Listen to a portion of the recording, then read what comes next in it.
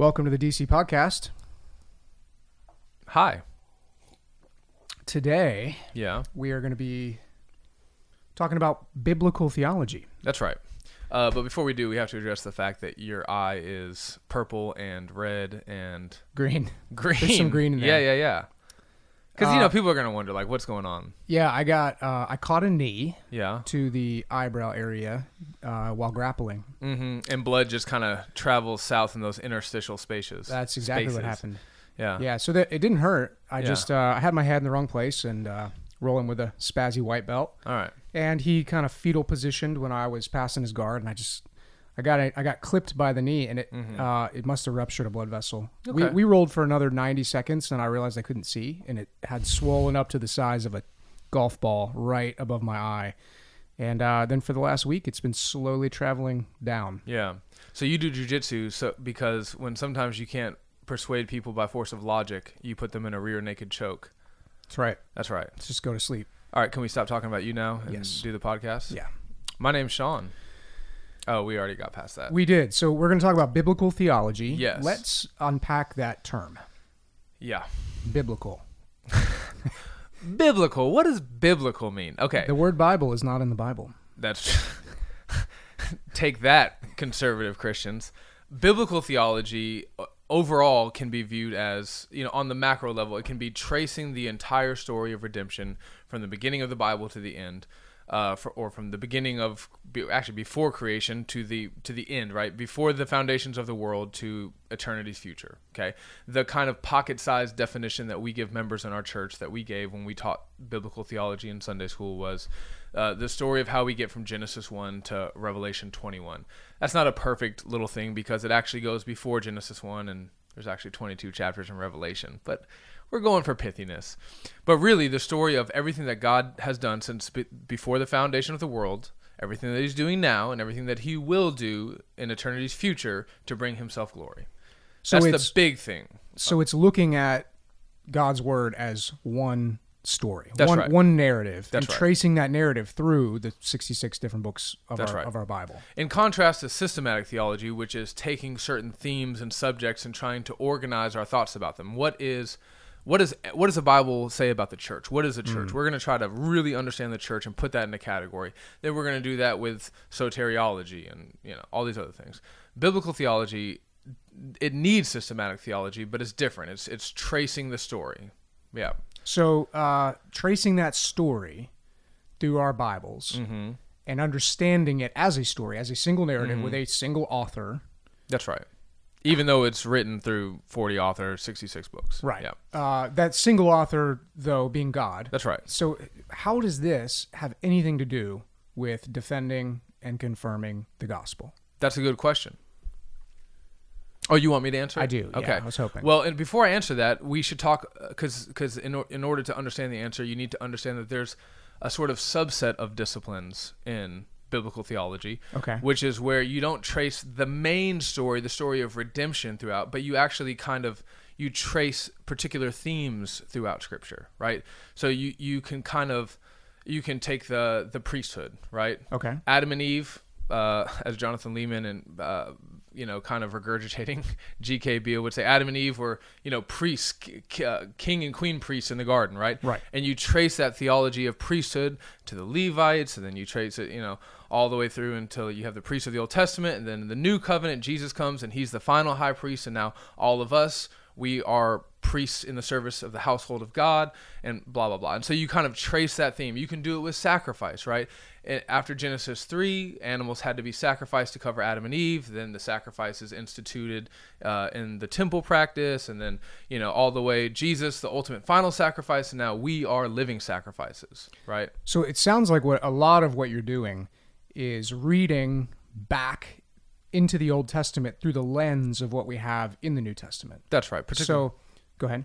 No, go ahead. So, we're seeing a lot of shadows and types and archetypes, like all these images in the Old Testament Yeah. that were pointing forward to the cross, pointing forward to Christ and to his ministry that probably weren't fully understood That's right. by God's people when they received those images. That's right. And now looking back from our point of view, we can see their fulfillment. That's right. And so we're tracing backwards in a sense. Yeah, I want to be careful because what some people may hear when we say that is you're reading stuff back into it That as isn't if it there. wasn't there, right? Right, But we say right. it is there, and now we just fully understand it in light of Christ's coming. And I think that's important to note, though. I think you can overread Yeah. certain things into the Old Testament text that aren't Yeah. really there. Everything is a type of Christ. Everybody Yeah. is. Yeah. But there really are shadows and images and types that are fulfilled Yeah. in Scripture, and we know that because we see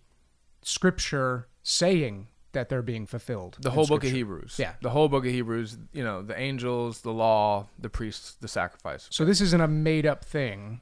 No. This is something that we're doing because we see God has already explained that's what He's done. That's right. Okay. And we could do that. We could talk about what biblical theology is for another 40 minutes, right? But this subset is really it's plucking the string of a particular theme from the beginning of the Bible all the way to the end to understand how it fits into the greater narrative. Okay. Now, with that in mind, what does any of that have to do with apologetics? So I have 3 things that I think are helpful here. Okay. And we could probably have 4 things, 5 things. Maybe Ben will hop in as we're talking and he'll add a 4th thing. The people on camera don't know that Ben's here. It doesn't matter. There's a Ben in the corner. He's tall. So the first thing is, I think it's actually helpful for in-house apologetics. Okay. When we think about apologetics, we oftentimes think, or we usually think, about arguing with atheists, agnostics, unbelievers of various stripes, and trying to convince them of the faith, right? But Right. there is a sense in which, even with other Christians, we have to defend what we think, defend and confirm what we think is probably the most robust understanding of the gospel. Sure. Right?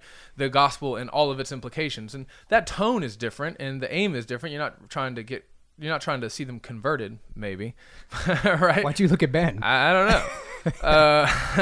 I got an audience, Yeah. Okay. Forget them. But so an example would be baptism. Got Okay, it. so we serve at a church in Decatur, Alabama. Yes, as pastors, and we are Baptistic in our theology. I agree. That means that we credo baptism. We think that you must repent and believe in order to receive the new covenant sign and symbol. That's right. Water baptism by immersion, all the way up to the tippy top of your head, or else it just doesn't count. No, we don't do it like that. Okay. Across town, there is a PCA church. They are phenomenal. They are a gospel-preaching, Bible-believing church. They take a firm stand on everything from the value and dignity and worth of human beings to the inerrancy of Scripture to the uniqueness of Christ and salvation. And we don't do church together, but we are very happy to be their partners in the gospel. Right.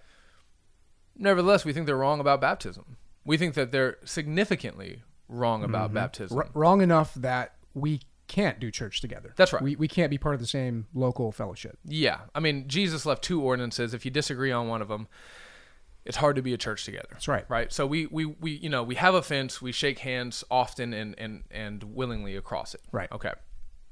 Biblical theology is helpful in conversations with them because we actually do want to change their mind. It's not just like, oh yeah, we both believe the gospel, we both preach the gospel, and we're kind of content to leave it there. I've had conversations with some of my friends in that church, and I've just said, hey man, I know I may not ever convince you, but can I at least try to show you from the scriptures why I think this really does matter? And if you don't end up agreeing with me, that's fine. We'll be friends and we'll still co-labor, but let me try.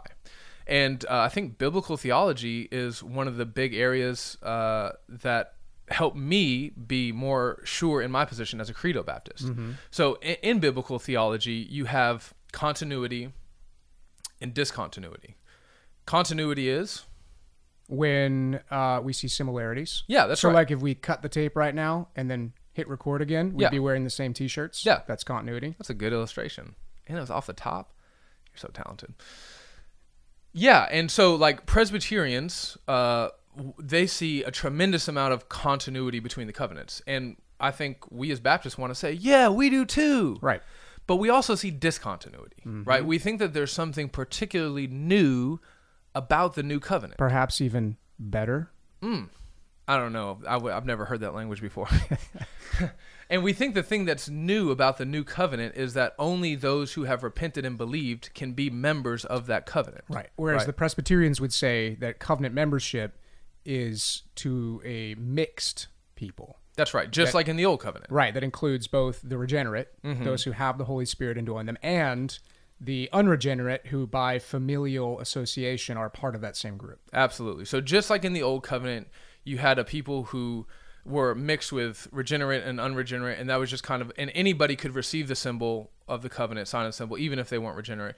We would say no. In the New Covenant, there's actually a discontinuity. Now, in light of what Christ has done, only those who are regenerate, as far as we can tell, Right. are members of the New Covenant. That's right. Okay. And biblical theology is biblical theology. You're saying you're seeing how the covenants fit together. If you see too much continuity, you're going to make a mistake on baptism. If you see continuity but with a significant measure of discontinuity, if your biblical theology is finely tuned, I think you're going to get the right answer on baptism. Right. And if you see too much discontinuity, you're going to start to get all kinds of wonky views of Dispensational the future and how Yeah. how the covenants play out and how the nation of Israel is going to be there's promises and blessings given to Israel are going to be literally played out in the future. There's all kinds of weird dispensational stuff. Wow, way to offend Ben. Sorry, He Ben. thinks that literal Israel is going to, right? No? Oh, okay. Ben, Anyway. any thoughts on that before we move on to the second point? Do we nail it? More or So, less? without turning this into an episode on credo baptism, Without attacking. without dragging the Presbyterian brothers and sisters Yeah. under the bus, how is that? Give me an example of how that's biblical theology. We all know how to proof text. Yeah. We all probably have a verse or two in mind that support our view, but you're saying that there's this. What you're doing is story. Yeah. What you're doing is you're tracing the doctrine of regeneration throughout the Bible. Gotcha. Right. And you see and it's a little bit more complicated than that. And the doctrine of the covenant community. Yes. Right.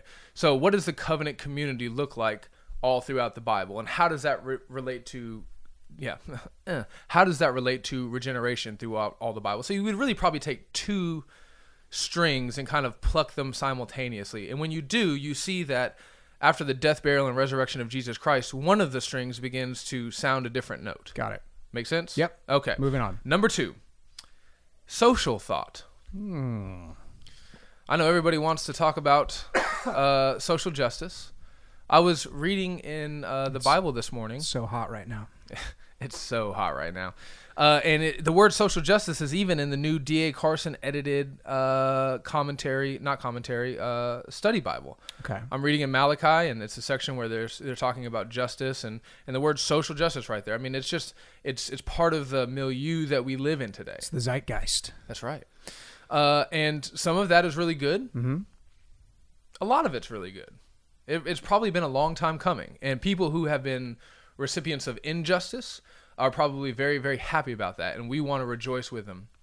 Nevertheless, anytime a big kind of upsurge comes, a trend or a movement swings through, there's always risk, right? Things get applied the wrong way. They get carried out to illogical ends, or just a number of bad things can happen. One of the bad things that can happen is people go to look in the Bible for answers. That's good. To current social ills, still good. Right. But the way that they do that can be very unhelpful. Give me an example. Yeah. So I think one example could be corporate repentance. Yeah. Okay. There was a particular author, and he was talking about how white America needs to repent for this particular thing. Okay.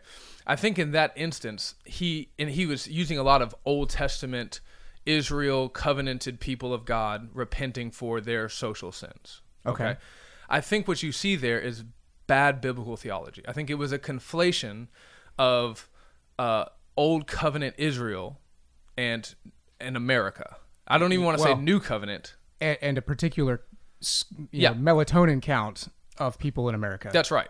The people who come from this background, right, of this ethnicity, this whatever. So the Old Covenant people of God were a spiritual, a political, and an ethnic people. Right. So it made very much sense for them when there were injustices politically, for them to, as an entire ethnic people and a spiritual people, come together and repent. You couldn't pick at one string without pulling on the other two. Right. They were all just intertwined. Okay. To take that and then apply it to white America and to try to use those scriptures as justifications for why white America needs to corporately repent for, like, the assassination of Martin Luther King, for example. It may be true for another reason, but I don't think it's true for that reason. Got it. And I probably don't think it's true for the other reason. Which should be this whole concept of social justice and all the many ways you can approach this and all the sub conversations involved. That's got to be at least 3 episodes. Yeah, and we're gonna do that. We will. Yeah. So stay tuned, and we're gonna finally give you the answers you've been waiting for. But your point, my point, is that if we're not looking carefully at Scripture as a single story and tracing that storyline, we're going to start confusing the Old Covenant people of God with white Americans, or we're going to start confusing our America with Israel. That's right. And all these other and that's happened before. Misappropriations of biblical truth, misapplications, we could say, of biblical truths. We have to remember that we are still in the story. Right. And you have to interpret how to apply God's word in light of where you are in the story and in light of where you're looking at and where that was in the story. Now, sometimes they'll line up perfectly, right? You know, like, for example, if you're looking at the ritual purity laws, that's a different part of the story than we are right now, but there's still a way that applies. You just have to be careful in how you apply it. There's a lot of wisdom and prudence that needs to be informed by biblical theology in order to make it work. Okay. Which leads us to number 3, application. All right. This may seem probably like the most tangential, like what does application, like, you know, applying God's word and preaching or teaching, what does that have to do with apologetics? Care to offer an answer?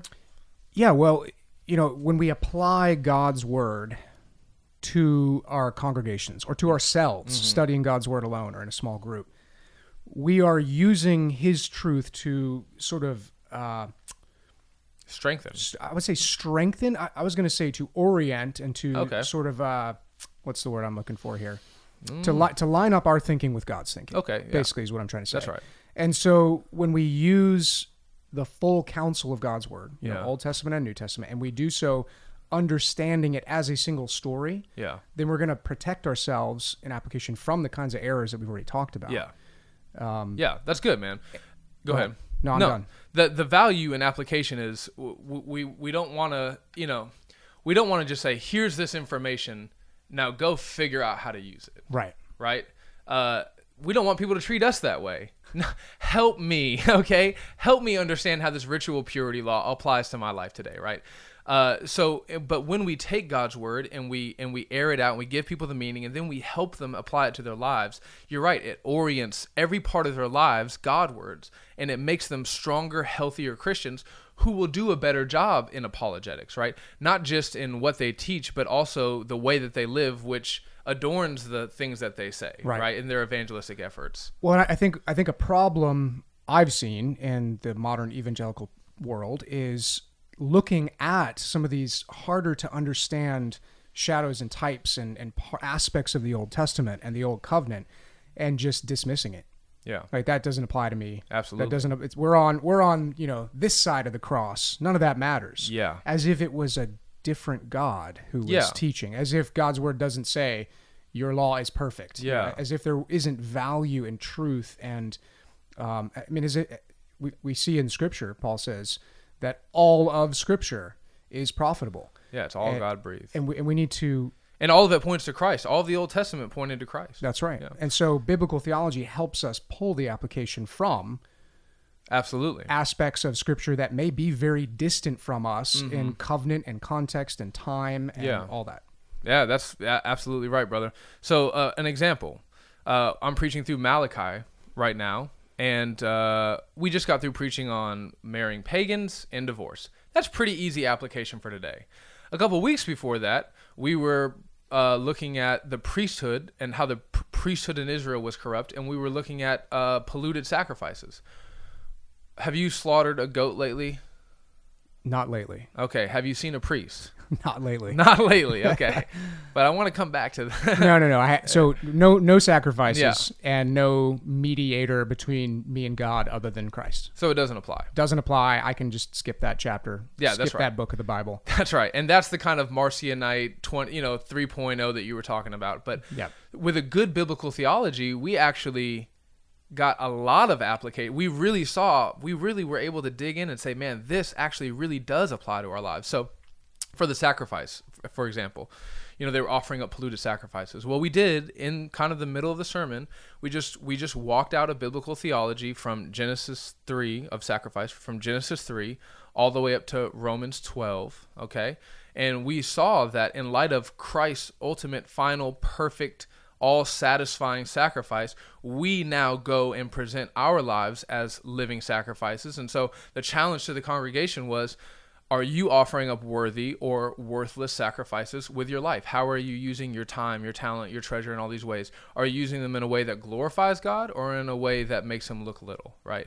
And I don't know that we would have been able to do any kind of real application in that sermon without having biblical theology in our tool belt. That's right. So the biblical theology is the bridge that helps us span the gap between a prophet who lived thousands of years ago and spoke to a people in a different covenant than us, and today us sitting in the pew listening to the pastor. That's right. And so it helps build us up in our knowledge of the word, in our strength as Christians, in our maturity as a church. And if that's what's happening, if we're reading all of God's word and profiting from it, how are we not going to be better equipped to share the gospel?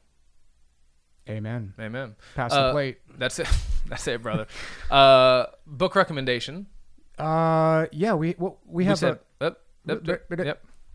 No. We don't have it here. We're gonna tell you about it, and Russell's gonna link it, or Jake Korn is gonna link it, or one of us will link it. Yeah, Michael Lawrence, Biblical Theology. Honestly, there's just nothing better. Graham's Goldworthy has some good stuff, and Jim Hamilton has a book that's phenomenal, but he's really hyper-focused on the macro. He's trying to find that theme of redemption in every book of the Bible, and it's actually fantastic. Every preacher should have it as a resource, I think. Nevertheless, Michael Lawrence, if you just want to understand what biblical theology is and all of its richness and complexity and how to do it well, you can't find a better book than Michael Lawrence's. It's just called Biblical Theology. Subtitle, do you remember the name of the subtitle? You didn't end up reading it. Read Your Bible the Right Way. Read Your Bible the Right Way, and we'll link it. But honestly, it's worth the 3 or 4 hours it'll take you to read it. Awesome. Yep. 3 or 4 hours? Would you recommend audiobook? No. Do you do audiobooks? I do. But I only do it on like social commentary stuff or fiction. I can't read theology books that way because I'm a note taker. Yeah, I got to underline stuff. Because I may come back and teach it for Sunday school. All right. That's all for this episode. I love you. Check the link. That's not a good way to end. Check the link for that book recommendation and follow us on iTunes, Facebook, Twitter, Instagram. Podbean? Is that still happening? That's where we put all of our shows, yeah. Hi, Jacob. Bye. All right, bye.